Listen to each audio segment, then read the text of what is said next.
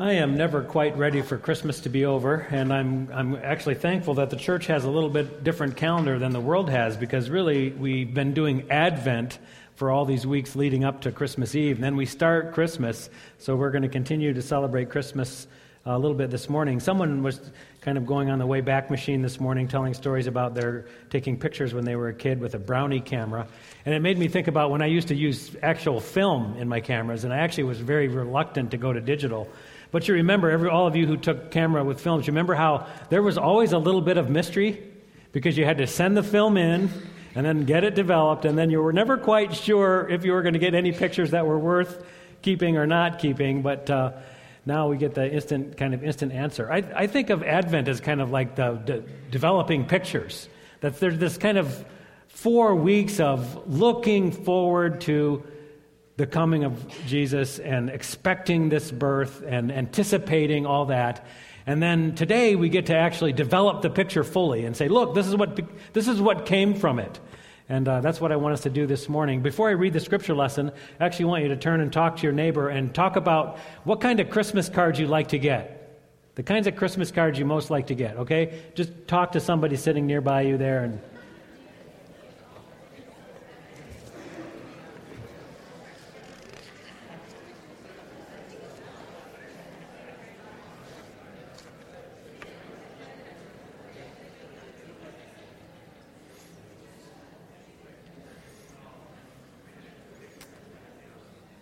Of course, I like to get the kind of Christmas cards that have gift cards in them. That's the kind I like to get. Okay, we're going to read a little bit of a different passage than we normally think of at Christmas, but this, I think, gives us a full picture of what came from the birth of Jesus. And so it's from the book of Colossians. We're going to look at Colossians chapter 1. We actually could probably start in any of Paul's letters. He gives us these little snapshots of the result of Jesus coming. But if you've got a Bible, good. Otherwise, there's one in the chair there, or you can pull out your phone and look it up online. But I'd like to have you read along with me if you can. Colossians chapter 1. Colossians chapter 1. And I'm going to read a pretty good chunk starting with verse 3. Colossians 1:3. We always thank God, the Father of our Lord Jesus Christ, when we pray for you, because we have heard of your faith in Christ Jesus and of the love that you have for all of God's people, the faith and love that spring from the hope stored up for you in heaven, and about which you have already heard in the true message of the gospel that has come to you. In the same way, the gospel is bearing fruit and growing throughout the whole world, just as it has been doing among you since the day when you heard it and truly understood God's grace. You learned it from Epaphras, our dear fellow servant, who is a faithful minister of Christ on our behalf, and who also told us of your love in the Spirit. For this reason, since that day I have heard about you, we have not stopped praying for you.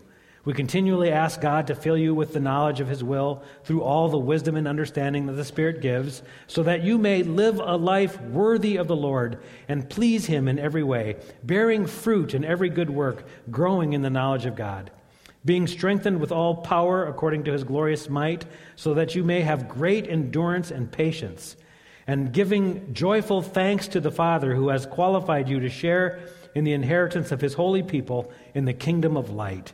For He has rescued us from the dominion of darkness and brought us into the kingdom of the Son He loves, in whom we have redemption, the forgiveness of sins. The Son is the image of the invisible God, the firstborn over all creation. For in Him all things were created, things in heaven and on earth, visible and invisible, whether thrones or powers or rulers or authorities, all things have been created through Him and for Him. He is before all things, and in Him all things hold together. He is the head of the body, the church. He is the beginning and the firstborn from among the dead, so that in everything He might have the supremacy. For God was pleased to have all His fullness dwell in Him, and through Him to reconcile all things, whether things on earth or things in heaven, by making peace through His blood shed on the cross. Once you were alienated from God and were enemies in your minds because of your evil behavior, but now He has reconciled you by Christ's physical body through death to present you holy in His sight, without blemish and free from accusation. If you continue in your faith, established and firm, and do not move from the hope held out in the gospel This is the gospel that you heard and that has been proclaimed to every creature under heaven, and of which I, Paul, have become a servant. This is God's word, and it's true, and we can rely on it. One of the things that I like to do at some time in our Christmas season is I like to go back through the pile of Christmas cards that we get, and I always notice that there's certain themes that come up, and one of those themes is kind of the wintry outdoor theme, which we're all kind of grateful that it wasn't actually here this year, but somewhere else. These cards usually have snow-covered houses and churches in New England and horse-drawn sleighs and warm candles glowing in the window. That's one of the themes that I noticed. Another theme that seems very popular this year is the themes animals frolicking in the snow. And this could be not only reindeer, but chipmunks and raccoons and squirrels and gray mice and even penguins. I got some penguin cards and gave some penguin cards this year. And then, of course, there's the angels, the shepherds, the wise men, Mary and Joseph, and baby Jesus on the more traditional cards, where you have the manger scene or the city of Bethlehem or the wise men riding their camels toward the city or something like that. These traditional cards all have kind of the characters from the Bible pictured as being nice, peaceful, serene, calm. Everything is nice. And inside these cards, they stress sunny words and love and peace and goodwill and happiness and cheer and warmth. This is all part of our getting Christmas cards. So Leah told me this was the most depressing sermon on Christmas cards ever. Has it got there yet? Is this the warm, sunny part of it? Okay. Beware. One of the most popular category of cards are family photos. I actually love to get the family photo cards. It's one of my favorites.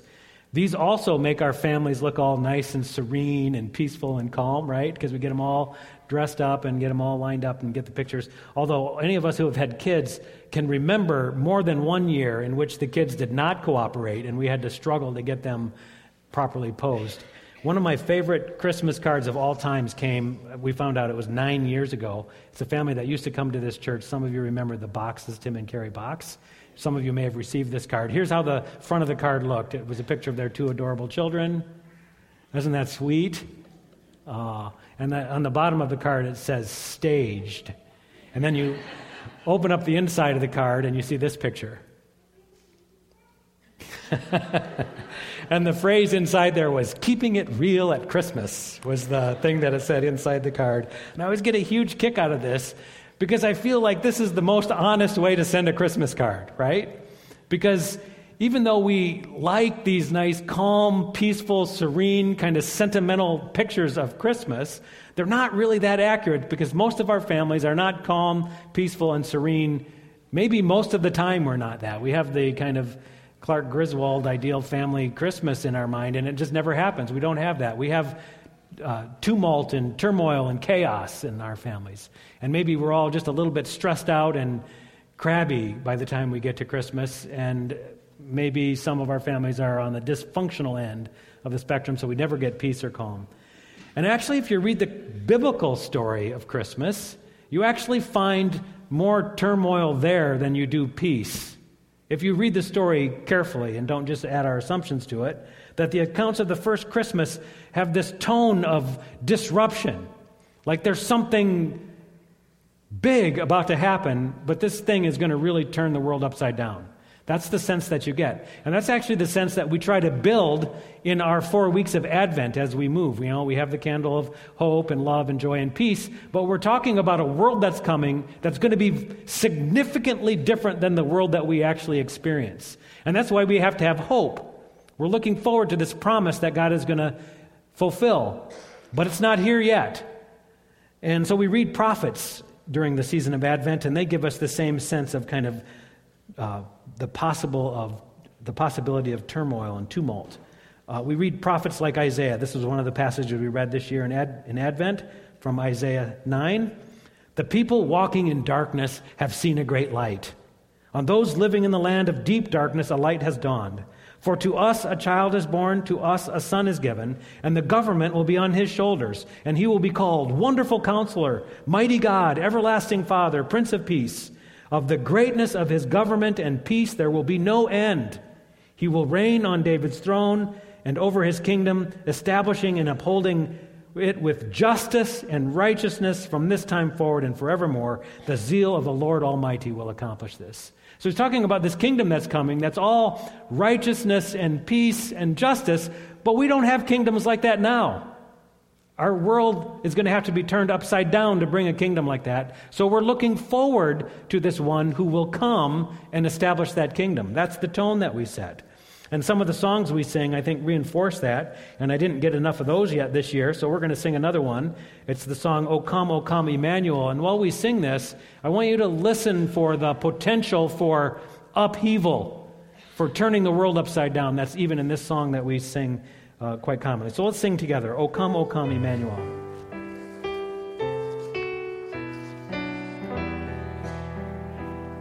O come, Emmanuel,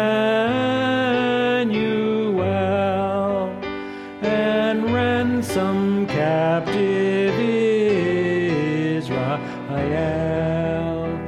that mourns in lonely exile here, until the Son of God appear.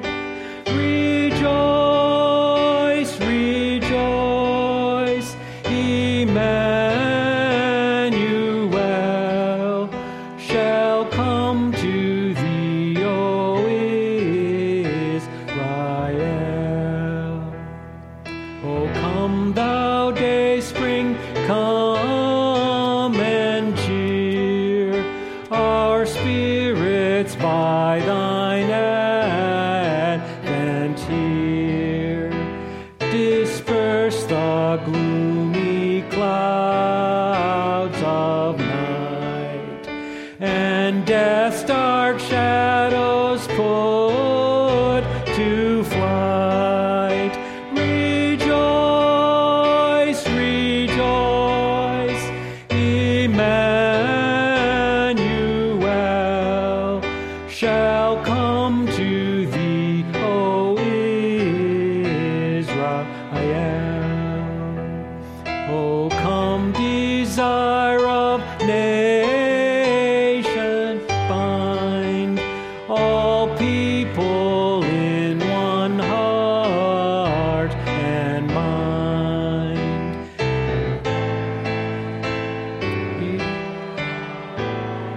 Cease, fill the whole world with heaven's peace. Rejoice, rejoice, Emmanuel shall come to thee, O Israel.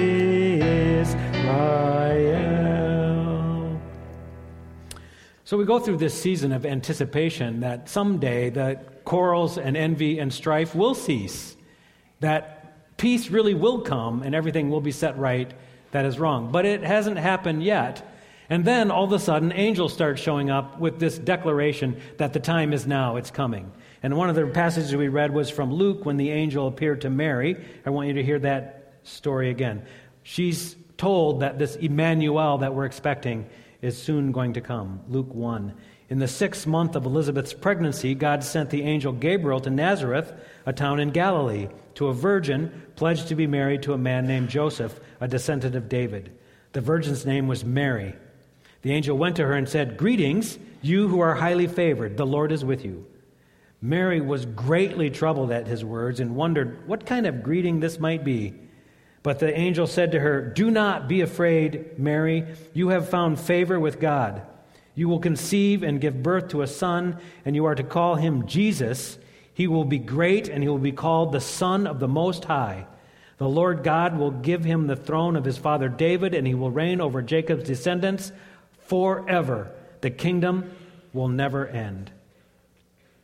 Now Mary accepts this call that comes from the angel, and actually we have right after this her song of praise, where she exalts God because she recognizes that God is actually fulfilling his promises as he said, and that this is about to happen, and that it is going to create a great upheaval. You can even hear this in her song of praise because she talks about rulers will be overthrown, The proud will be brought down. The rich will be sent away empty.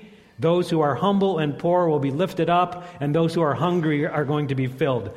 This is a game changer, this one who is coming. So I want you to continue to think about that while we sing another of my favorite Christmas carols that tells us a little more about how that game is going to change. The song's O Little Town of Bethlehem.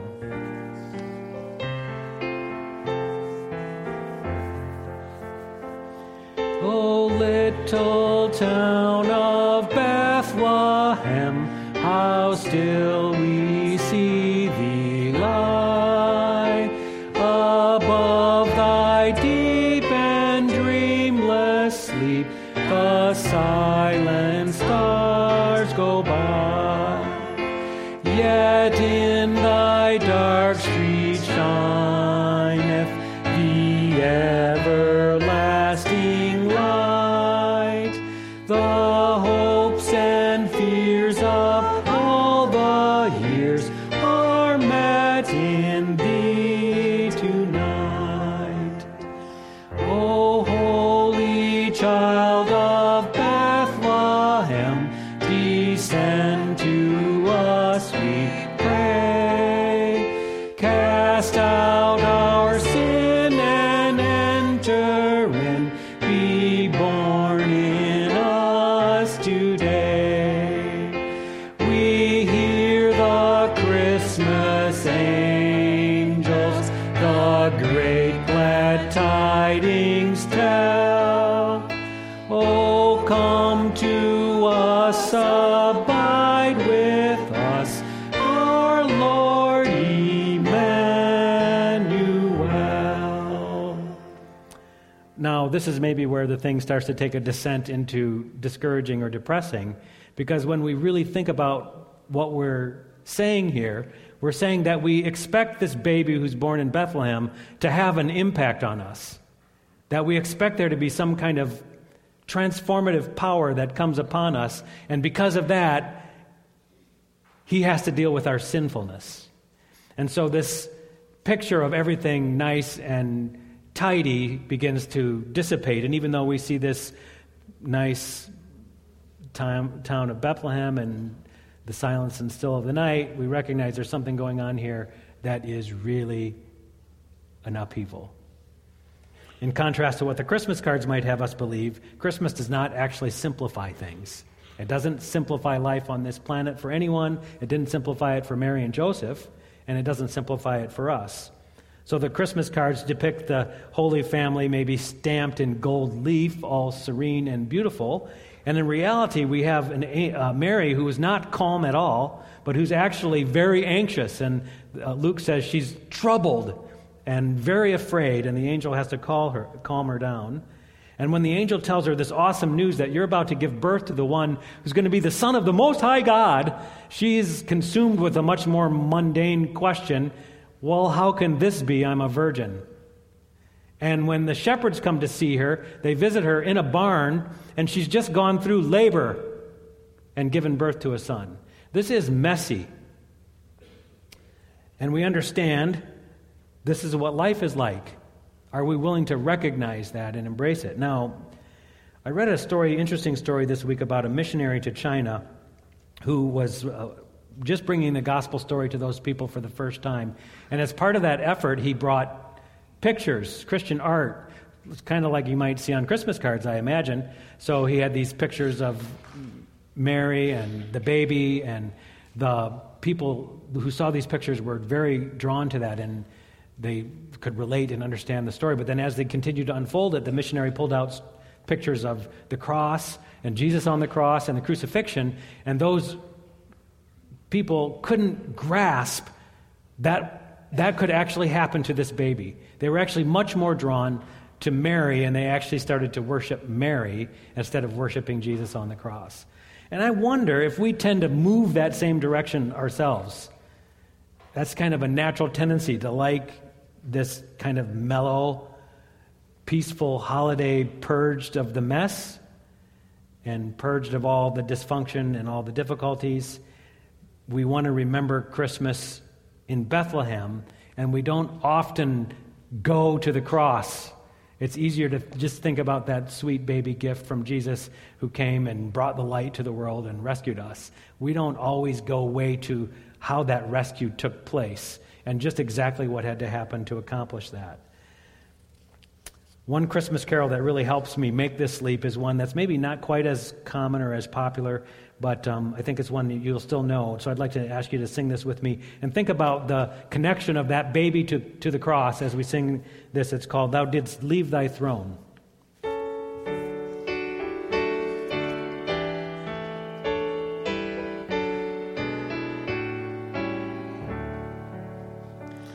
Thou didst leave thy throne and thy kingly crown when thou camest to earth for me. But in Bethlehem's home there was found no room for thy holy nativity. Oh, come to my heart, Lord Jesus, there is room in my heart for thee. Heaven's arches rang when the angels sang, proclaiming thy royal decree. But in lowly birth didst thou come to earth, and in great humility. Oh, come to my heart, Lord Jesus, there is room in my heart for thee. Thou camest, O Lord, with the living word that should set thy people free. But with mocking scorn and with crown of thorn they bore thee to Calvary. Oh, come to my heart, Lord Jesus, there is room in my heart for thee. When we read the earliest events in Jesus' life, we should have got maybe a little foreshadowing of kind of the menace that was coming. You've heard of Herod, king of the Jews. He was kind of the enforcer in that local area. And when the wise men came to find Jesus, they went to Jerusalem and they talked to Herod and his counselors, and they determined that this baby who would be king was to be born in Bethlehem. And Herod sent the wise men off to find the king, and he said to them, "Now come back and tell me when you find him, so I can worship him too." Well, the wise men didn't go back to Herod. They went a different way, and King Herod was enraged, which is part of his personality, and so threatened by the potential that somebody could become king other than him, that he went to Bethlehem and killed every baby boy under the age of 2. And history doesn't tell us a whole lot about King Herod other than that he was kind of crazy, and he is known for this one action that it's called the slaughter of the innocents. Did you ever get a Christmas card with that on it? Well, this is part of the story, and it moves Jesus from Bethlehem to Egypt, where they're warned because of this threat to go, and he lives as a refugee in Egypt until it's thought to be safe, and then he comes back, grows up in the carpenter shop, and then begins his ministry. But just a few short years down the road, one of the sons of King Herod, who's now ruling, conspires with a guy named Pontius Pilate and a bunch of religious leaders, and they arrest Jesus. They condemn him to death in a trial that's kind of a sham, and they put him on a cross, and they crucify him, and he dies. And those powers that be, those ones who were in charge, thought that by doing this, they were going to kind of be rid of this whole mess, kind of clean the whole thing up and not have to worry about it anymore. They thought that by doing this, they could remain firmly in control. And they couldn't have been more wrong, could they? Because those people who were in power, we don't know too much about. And to this day, we still gather, many of us every week, to worship the baby who was born in the manger, the baby who went to that cross. Now, as I read the Bible stories about Jesus, I can't help but conclude that there's a little different filter than what I often use. And that seems that in a world where everything is tilted toward the rich and toward the powerful, toward those who are in control, it seems like the Bible and God is tilted towards the underdog, toward the poor, toward the needy. In fact, this is a direct fulfillment of the song that Mary sang when she found out about Jesus. He has brought down rulers from their thrones, but lifted up the humble. He has filled the hungry with good things and sent the rich away empty. And so it occurred to me as I was thinking about these things that there was probably nobody in that day who expected Rome and its empire to go away and be largely forgotten. And the followers of Jesus would continue to this day. But that baby turned the world upside down, didn't he? Now, I'm back to thinking about these photo cards in this passage we read in Colossians chapter 1. I love to get photo cards above all others because it helps me connect with people who are part of my life and who have influenced and shaped me. I contrast this with a card I get from a couple named Paul and Mabel, who I knew way back in seminary years and years ago. And I get a card every year that says, "Love, Paul and Mabel," on some boxed card, and there's no note and no nothing. For all these years, I don't know anything about them other than they live in the same address where they've always lived. But then when I get a picture, I get an update immediately. I get to see their family. I get to see how they've grown and developed. And sometimes I go back and compare them to past years' cards and everything. I feel like there's a connection because it's the people that really matter, isn't it? And when we think about the gospel story going forward from that day until today, we see this steady stream of people who came to faith in Christ, who loved God and then loved their neighbor, and spread the good news of the gospel of this baby who grew up and go to the cross so that we could know God's love and His compassion, His mercy, and that we could share that with anybody who we could share it with. And that this is sustained by people like you. I want to say thank you to all of you, and on behalf of the whole staff, I think I can safely say we feel like it's a privilege to be part of this congregation, to be part of this ministry, to be part of the community that's here at Cedar Hills, because we're all part of this, carrying this message forward. And I feel like the Apostle Paul on many occasions, I give thanks every time I think of you, because we get to do this together, and we get to see the gospel continue to expand and move forward into a world that can be dark, but who needs light to shine in it. And we shine that light, every one of us. Think about that while you listen to this passage from Colossians 1 again. Paul says, "We always thank God, the Father of our Lord Jesus Christ, when we pray for you, because we've heard about your faith in Christ Jesus and the love that you have for all of God's people, the faith and love that sprang from the hope stored up for you in heaven and about which you have already heard in the true message of the gospel." See, here's the picture being developed real clearly now. This hope that's at the core of who we are, this is the hope that springs us forward into a world that sometimes threatens to crush us with its darkness.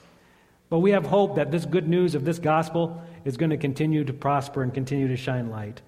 This movement, which started in this region and was kind of first spread, if you read about the shepherds' reaction, it says they went out and told everyone they could about what happened. And then we read about the disciples that Jesus picked, and they go out and tell everybody about Jesus.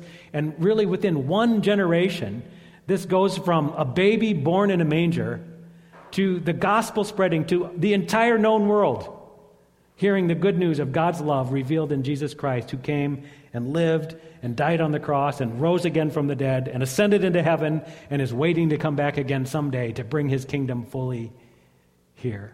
And in the meantime, we carry it forward. We carry the light forward. I think that's why Paul says that we have this image of the one who is the invisible God, the firstborn over all creation. In Him all things were created, things in heaven and on earth, visible and invisible, whether thrones or powers or rulers or authorities. All things have been created through Him and in Him and for Him. He is before all things, and in Him all things hold together. He's the head of the body, the church. He's the beginning and the firstborn from among the dead, so that in everything He might have supremacy. For God was pleased to have all of His fullness dwell in Him, and through Him to reconcile all things, whether things on earth or things in heaven, by making peace through His blood shed on the cross. So once you were alienated from God and were enemies in your minds because of your evil behavior, but now He has reconciled you by Christ's physical body through death to present you holy in His sight, without blemish and free from accusation. Isn't that a beautiful picture of us? who carry this message forward. Once we were alienated from God, but now we are reconciled, and so we bring that hope to everybody that we can. And we do that sometimes as simply as telling the story of Jesus. And if you're ever worried that simply telling somebody about Jesus isn't enough to transform the world, just remember that Jesus, even as a baby, turned the whole world upside down. Let's pray together. God, we come before you today, and I give you thanks and praise because you are a good God who lavishes us with good gifts, the best gift of all, your very own Son. So God, we celebrate and we give you thanks and praise today for that. We pray that your Holy Spirit would take the truth of your word and help us to understand and to live it out. I pray that you would help us as your people to be shining like lights out into the darkness, that you would continue to be transforming this world and bringing a little more of your kingdom through us. God, I give thanks for these good people that you've called to be here this morning and for the chance that we have to worship together. Thank you for opportunities we've had in this past week to be together with family and friends. God, we thank you for those who have been in our lives, who have influenced us and shaped us. And we look forward, God, to those individuals that we are going to influence and shape in the next days and weeks and into the new year. God, I pray for anyone who might be here right now who is feeling like the darkness is closing in on them a little bit. There may be some here who are grieving. They've lost somebody that they've loved. We pray that you'd wrap your arms of comfort around them. There may be some who are here who are in pain, who are hurting, who physically need a touch of your healing. I pray that you'd wrap your arms of healing around them. God, there may be some here who are wrestling with terrible temptation, addiction, sinfulness. They feel like their life is so messed up you can't love them. God, I pray that you'd wrap your strong arms of love around them. God, there's others who may be lonely, who may be facing difficulties financially, who may be facing troubles relationally within their marriages or with their families or with friends. God, whatever the need might be, we know that you want to reconcile all things. You want to fix what's broken in this world and restore light. And I pray that you'd begin that or continue that work here this morning by wrapping your arms around us. Above all, God, we give you thanks again for your love, and we pray these things together in Jesus' name. Amen.